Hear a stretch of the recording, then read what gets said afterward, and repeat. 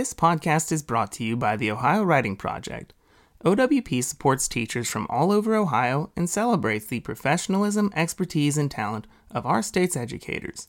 Ohio Writing Project, teachers teaching teachers.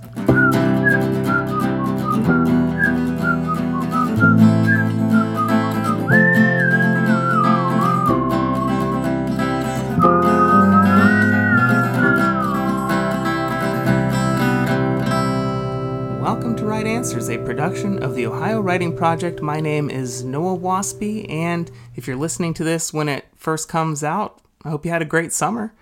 And today's poem, is in honor of us returning to school. It's called School by Daniel J. Langton. I was sent home the first day with a note. Danny needs a ruler. My father nodded. Nothing seemed so apt. School is for rules. Countries need rulers. Graphs need graphing. The world is straight ahead. It had metrics on one side, inches the other. You could see where it started and why it stopped, a foot long. How it ruled the flighty pen, which petered out sideways when you dreamt. I could have learned a lot, understood latitude, or the border with Canada, so stern compared with the South and its unruly river with two names. But that first day meandering home, I dropped it. So in a minute, I'm going to tell you all about our guest, and we'll get to the interview. But first, I want to talk to you about OWP and what OWP has going on this fall. In addition to the Ohio Writing Project's master's degree program, there are tons and tons of credit workshops going on. For example, on October 17th is when the class starts. There's an Implementing Literacy Practices course. And that workshop is entirely online for 1 month, one graduate credit. There's also the weekend workshop, November 5th and 6th. And then there's a lot of stuff coming up in the spring of 2023. Just Google Ohio Writing Project, or you can click on the link to the site in the show notes. OWP also does professional development with schools. And again, click the link in the show notes, Google Ohio Writing Project, to figure out how you can do that, to find out how you can do that. So for this episode, we interviewed Chris Tavani, the author of tons and tons of books, and her work is just so impactful. And if you haven't checked it out already, after you listen to this episode, I can't recommend it enough. Her newest book is called Why Do I Have to Read This? Literacy Strategies to Engage Our Most Reluctant Students. And the title's a little bit misleading because it's not just about reading. Obviously, literacy is a main focus, but it's really about strategies and teacher tools that you can use to reach all of the students in your classroom, especially those who struggle to engage with whatever it is that we're teaching. So here it is, my interview with Chris Tavani.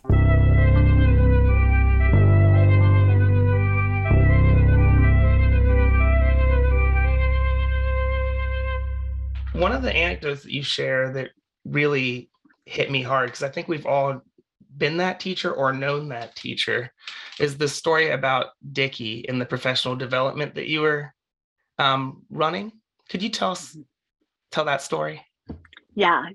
This was years ago. I was working in a middle school in a state that was heavily tested. I will not say what that state is, but this was an 8th grade science teacher who I had been invited to come in and do some demonstration teaching, share some science literacy strategies, and they were working on, I think it was force and motion, and that is not my forte as a language arts teacher, but after 3 days, 2 days being with this group of teachers, I just was getting really frustrated because they were just kind of blaming the kids. And for me, like, I think when we blame kids, we give a lot of our power away.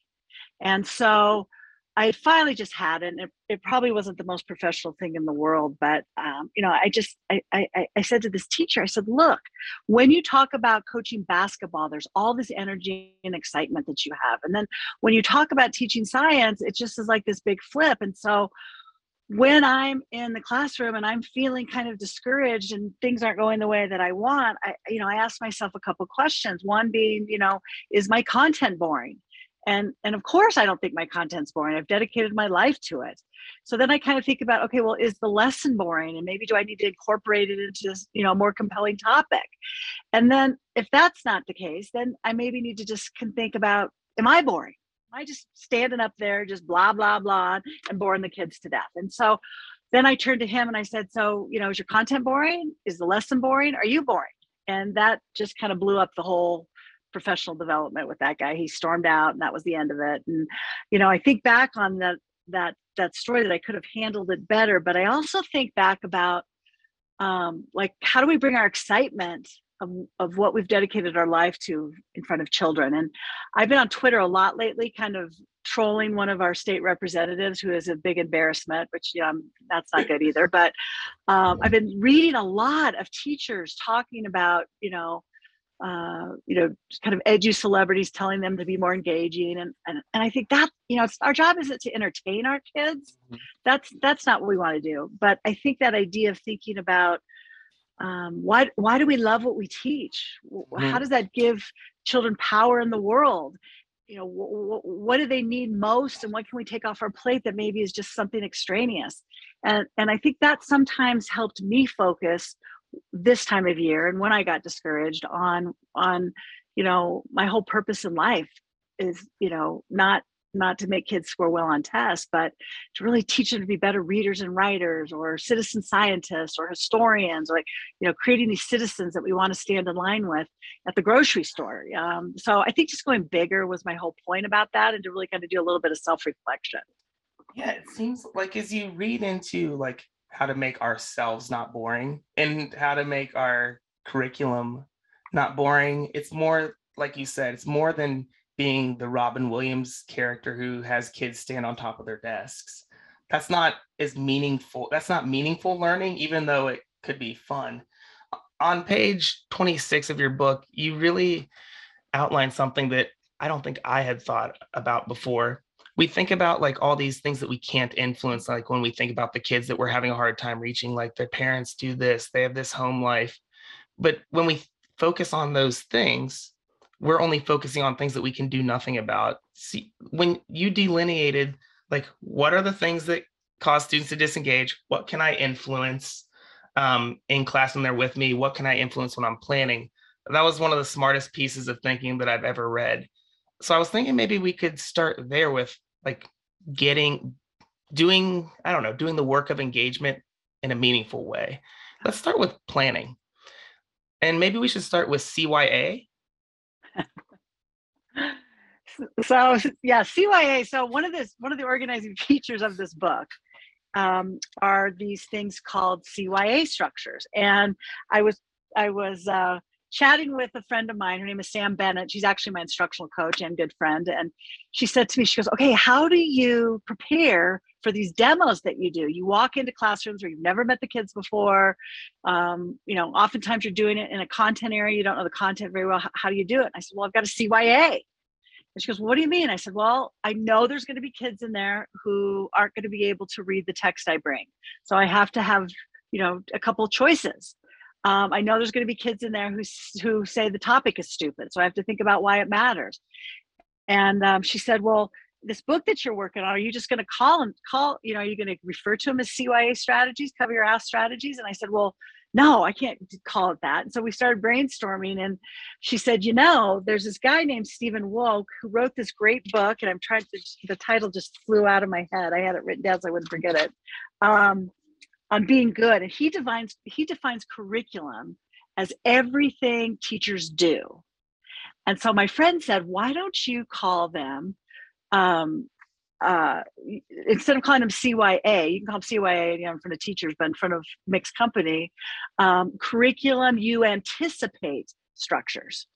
And so that's sort of how that was one of the structures of the book, this idea of like, can we anticipate some things that may cause kids to disengage? And so as a reading teacher and as a writing teacher, I know kids are going to disengage because the text is too hard, or they don't really want to write about the topic I give them. And so I have to think about that ahead of time and maybe provide multiple texts or provide an audience that they can write to that will give them energy to revise. And so those CYA strategies were just ways that teachers could kind of do some long-term planning with before they even meet the kids. And then they could also use them as a formative assessment. So like if you have a kid on Wednesday who is totally disengaged, you could go through and you could think about, okay, why did he quit? Did he quit because the text was too hard? Did he quit because he didn't see why the topic was compelling? Does he need a new case study? Maybe he doesn't have some strategies he needs to use to access the text. Maybe the tool I'm asking them to hold their thinking with, he doesn't know what to do with. So I think what's nice about those CYA strategies is you can use them to long-term plan, to anticipate kids' needs, but then you could also use them as this quick kind of formative assessment to maybe kind of think about, okay, why is that kid not doing anything today? How can I re-engage him? Yeah, and a lot of folks who've read your previous books will know that a lot of your work starts with that formative assessment and figuring out what mini lessons we need next, or using inner voice sheets, sorry, and using conversation calendars. And this CYA structures is like a beautiful complement to that work, so that we're not just reacting, but we also have a plan in place. So I wanted to dig into one of those life hacks that it was a life-changing life hack for me. When Allison and Marchetti and Rebecca Odell are talking about like how to teach a certain thing, and they're trying to think through how to plan that or think through how to help students, they always ask like, what do writers do? And then they try to build their lessons around that. You were talking about I think a rock cycle lesson that you were trying to help teachers with at one point in the book. And retroactively, I think the thing that you learned from it was you asked the question, what are professionals in this subject area? What kind of work do they do? Can you talk about how you use that question in the planning process? Because I thought it was brilliant.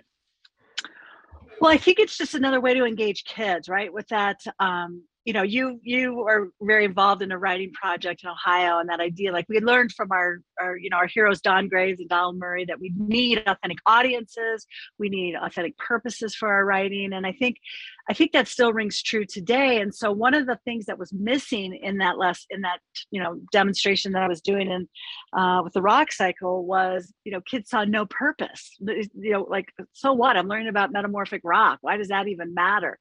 And so I think if I would have known now, if I would have known then what I know now, we would have couched it in, okay, what are the kids going to create that actual geologists make that they could share with somebody in the audience? And so, not the audience, but out in the world. So could they, in Colorado, I was working with a science teacher just this year around a geology unit, and they investigated earthquakes. We have a ton of earthquakes that happen in Colorado. Like every day we get them, we just don't feel them. And so one of the things that they were doing were creating these earthquake maps, because that's what geologists do.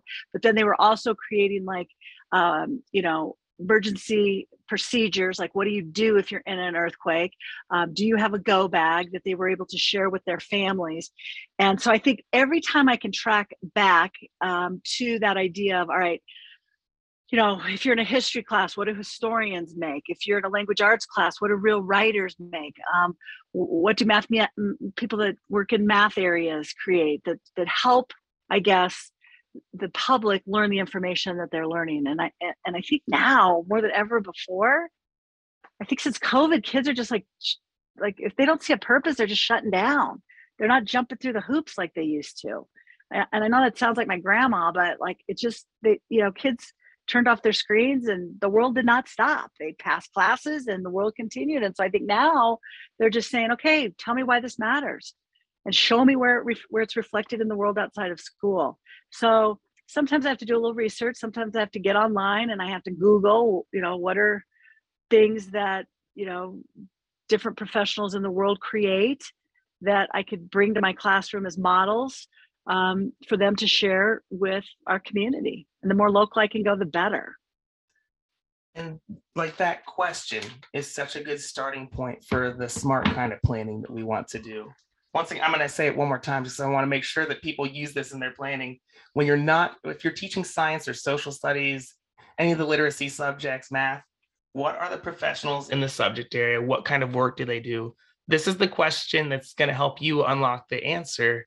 why do I need to learn this?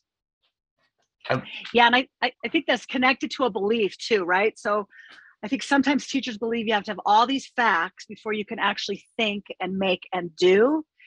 Whereas the core belief that drives my practice is, okay, no, we got to learn the facts so we can do better products and go deeper. And so, like for me, I'm always trying to think about what's compelling before the standards. I know that's kind of, heretical to some, but you know, after, if I get a compelling topic, then I can go back and figure out which standards I'm going to go for that I want the kids to hit. But as you mentioned in the book, it's not heretical to cognitive science. Like that, I like Making It Stick is such a cool book. If people haven't read it, they should read it after they read your new book. Making It Stick by Peter Brown et al. You don't have to learn all the little facts about something first. In fact, sometimes like we've all learned this way, right? The hard way, like where we just jump in and then we're in over our head and then we have to figure it out as we go. Sometimes that's how our unit plans end up going, right? Sure. Yeah. If we've had to switch grade levels or subject levels, right? Yeah. Or even if we're trying to hook up our TV thing, you just start with the task that you're trying to create. And so if you don't have a task other than the standardized test, I don't think kids are very motivated by that. Yeah, it's such powerful work because it's what we're doing is instead of just trying to put on a song and dance or just be emotionally there for kids, like that's all important. But what you're really doing is creating meaningful work for kids to do. And that's one of the keys to unlocking engagement. So yeah, the next place I wanted to go was the kinds of disengagement. Like the way you broke it down in the book is using the mask metaphor changed a lot. Like I think I was close, so it wasn't that big of a jump. It was perfect for me, at least. The masks that we wear of disengagement, you talk about the masks of anger and apathy, the mask of the class clown, the mask of invisibility, the mask of minimal effort. I don't want to focus on all of them because I want people to read the book. But I was thinking maybe we could dig into one of them. And since we're recording in the springtime, I think it's too late for anger and apathy, maybe too late for class clown. So I was thinking maybe we could dig into the mask of minimal effort. Could you talk about what the mask of minimal effort is first? Sure. So, or maybe the masks in general. It was kind of serendipitous because I turned this book in fall of 2019. So we were pre-COVID. And so the fact this whole mask thing came out had no connection to COVID at all. But I think the reason I wanted to describe students as wearing masks is because masks are temporary. You can take them off. And so I wanted to also empower teachers that this idea of, a kid is not the class clown all day long. Maybe they're a class clown in your room, and with instructional strategies using our teacher superpowers, we can help that kid take that mask off. And so that was kind of the whole idea of using the mask metaphor. Well, then when COVID hit, we really saw like why people wear masks if we didn't know it before. Like those of us who work with teenagers know why kids wear masks, but masks protect us. Masks hide us from things we don't want to deal with. They make it easier to avoid things. And so I thought, all right, the mask of invisibility, we've all had students, or you want to talk about minimal effort.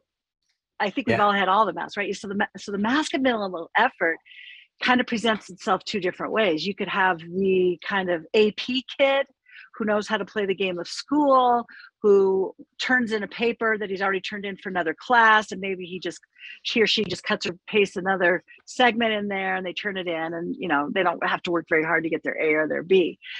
You also have the kid who I'm thinking about right now, who was undocumented, and he knew there was no way he was going on to college, and he just needed that high school diploma because he would be able to make more money helping his dad do roofs. And so that idea of like, he wasn't necessarily lazy, he was just, is this good enough? Because I have this whole other life that I'm trying to do to keep my family afloat. So that balance of, all right, kids are not putting effort in, the fun challenge, I think, for me is to think about, okay, what does that student need? Why is that student kind of doing a halfway effort?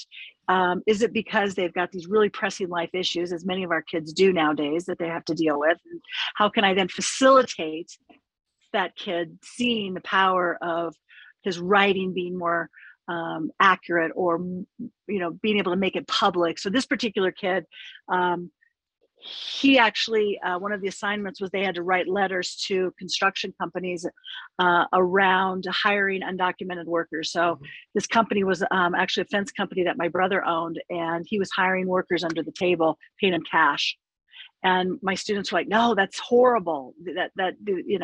So I said, okay, we need to inform these business owners. And so this student wrote to my brother to explain. And my brother wrote back, and it was just like this really powerful moment of, wow, my writing matters. I could actually use writing to create, to have power in the world. And so that really changed, I think, that kid's life in terms of seeing purpose.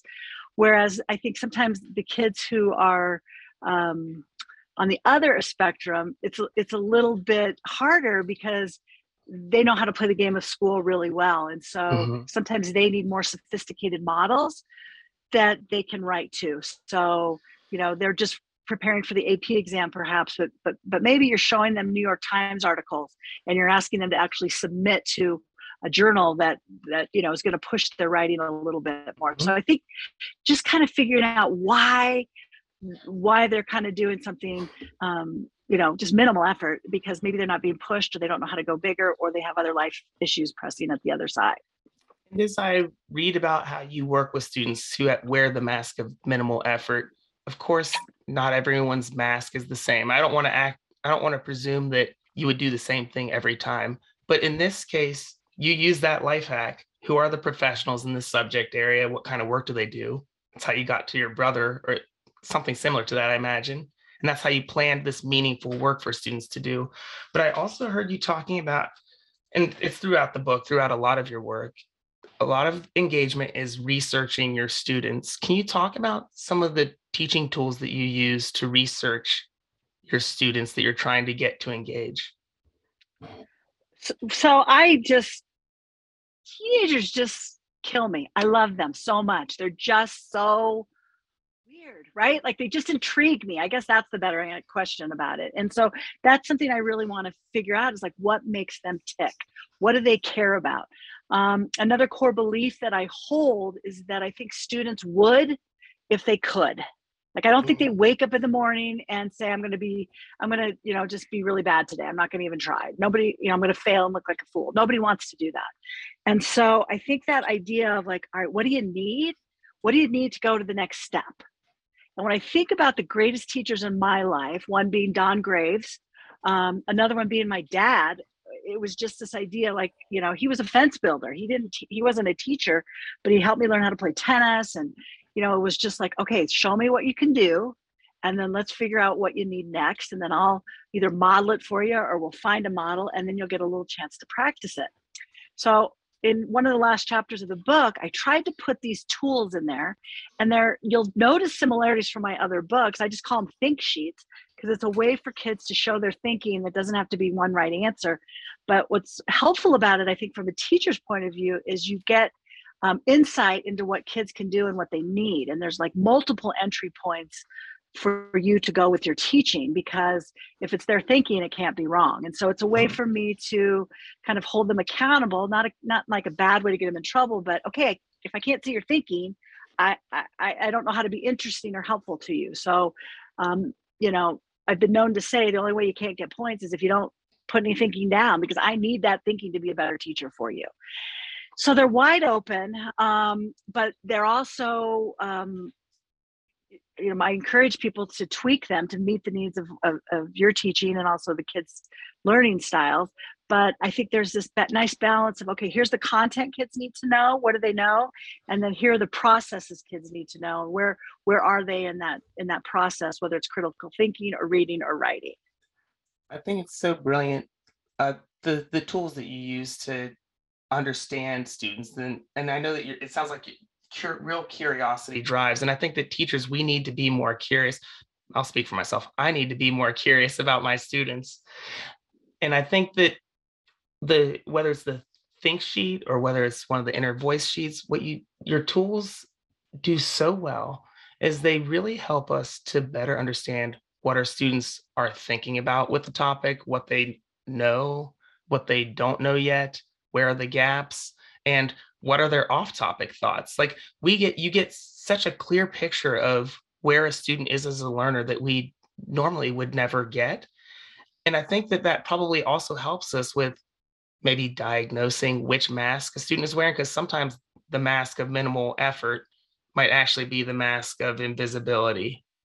Sometimes these masks look like one thing, but it turns out it's another thing. We can't know unless we find out what's inside these human beings' heads, right? Mhm.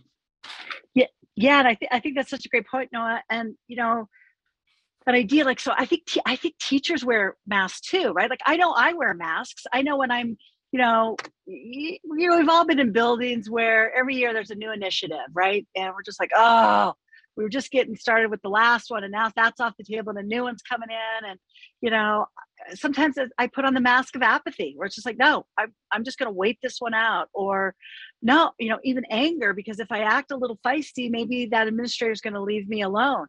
And I think if we look at the masks that we wear and we notice when they come on and when they come off, and we all don't wear the same mask all the time, right? They change, just like with kids. That really helps us to identify with them. And I think just taking that minute to say, getting shoulder to shoulder with the kid and saying, okay, what do you need right now? Like, this is a really hard time of year.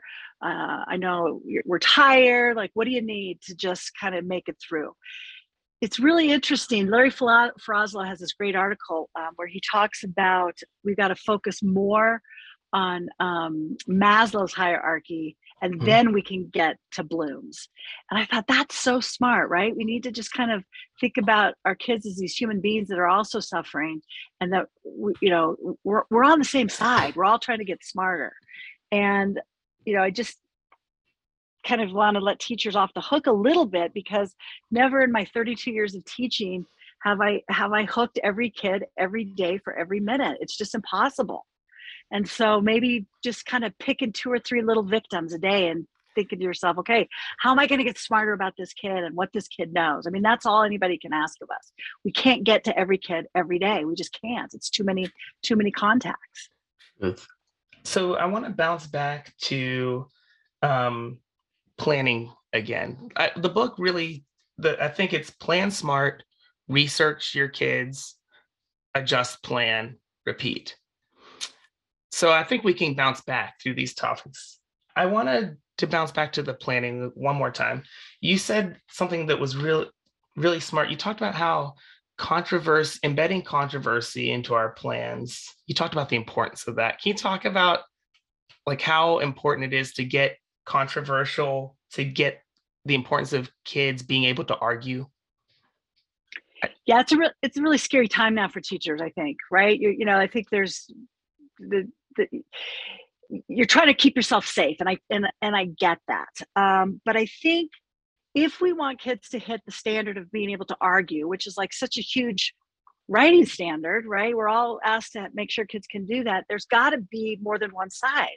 If there's nothing to argue, then how do you teach argument?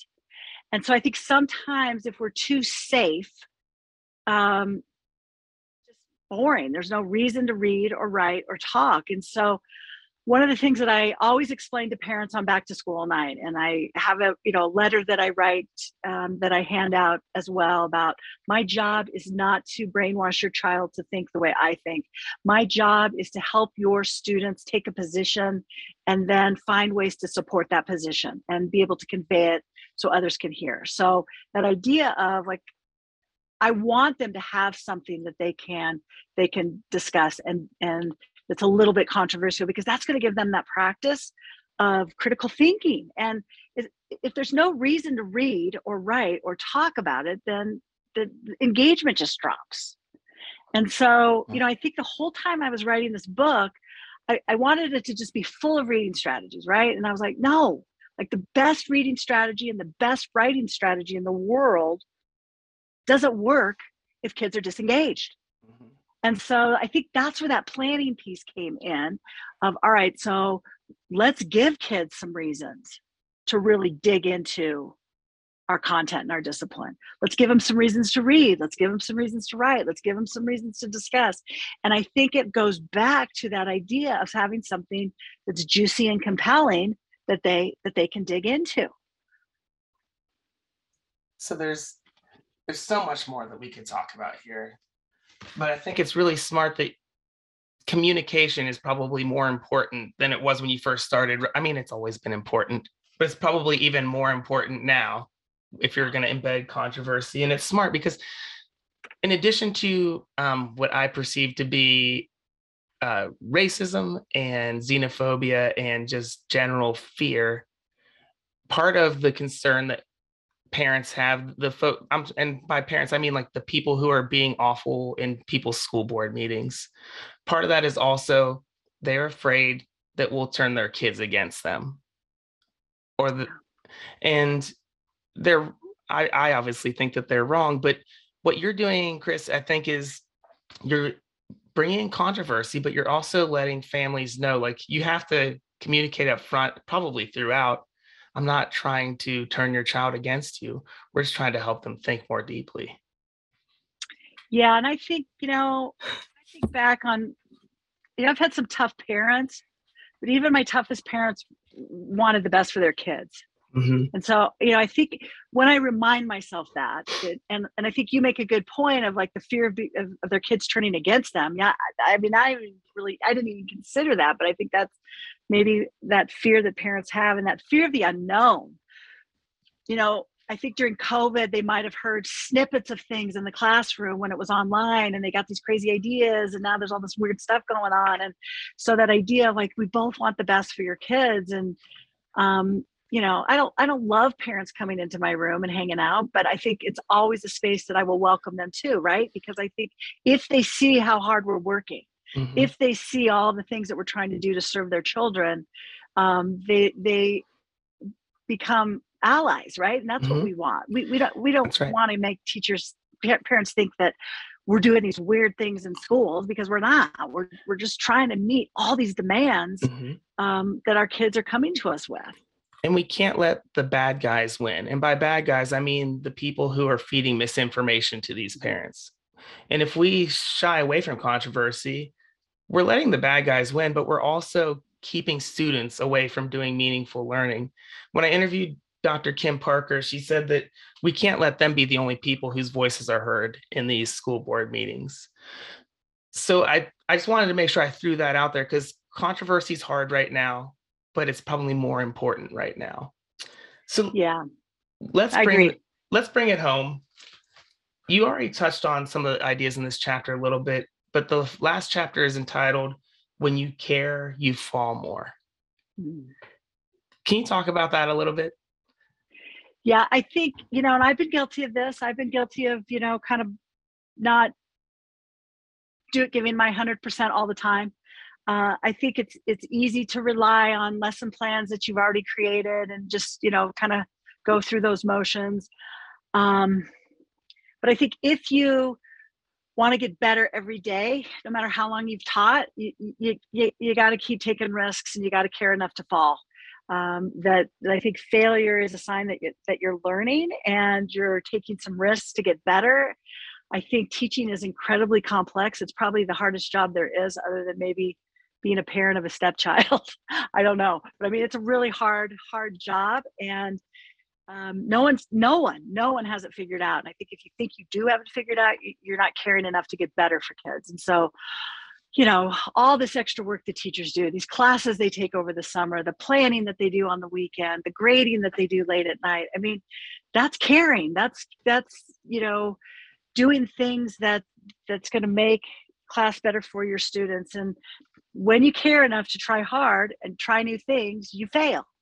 But that's okay. You pick yourself up and you try it again, because that means you're getting better for kids.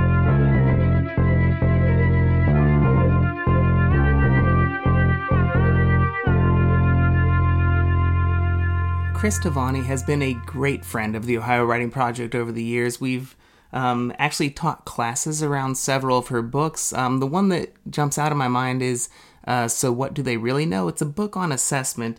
And you can find Chris Tavani's book, most recent book, the one we talked about the most in this interview, Why Do I Have to Read This? In the link in our show notes. You know what else you can find in our show notes?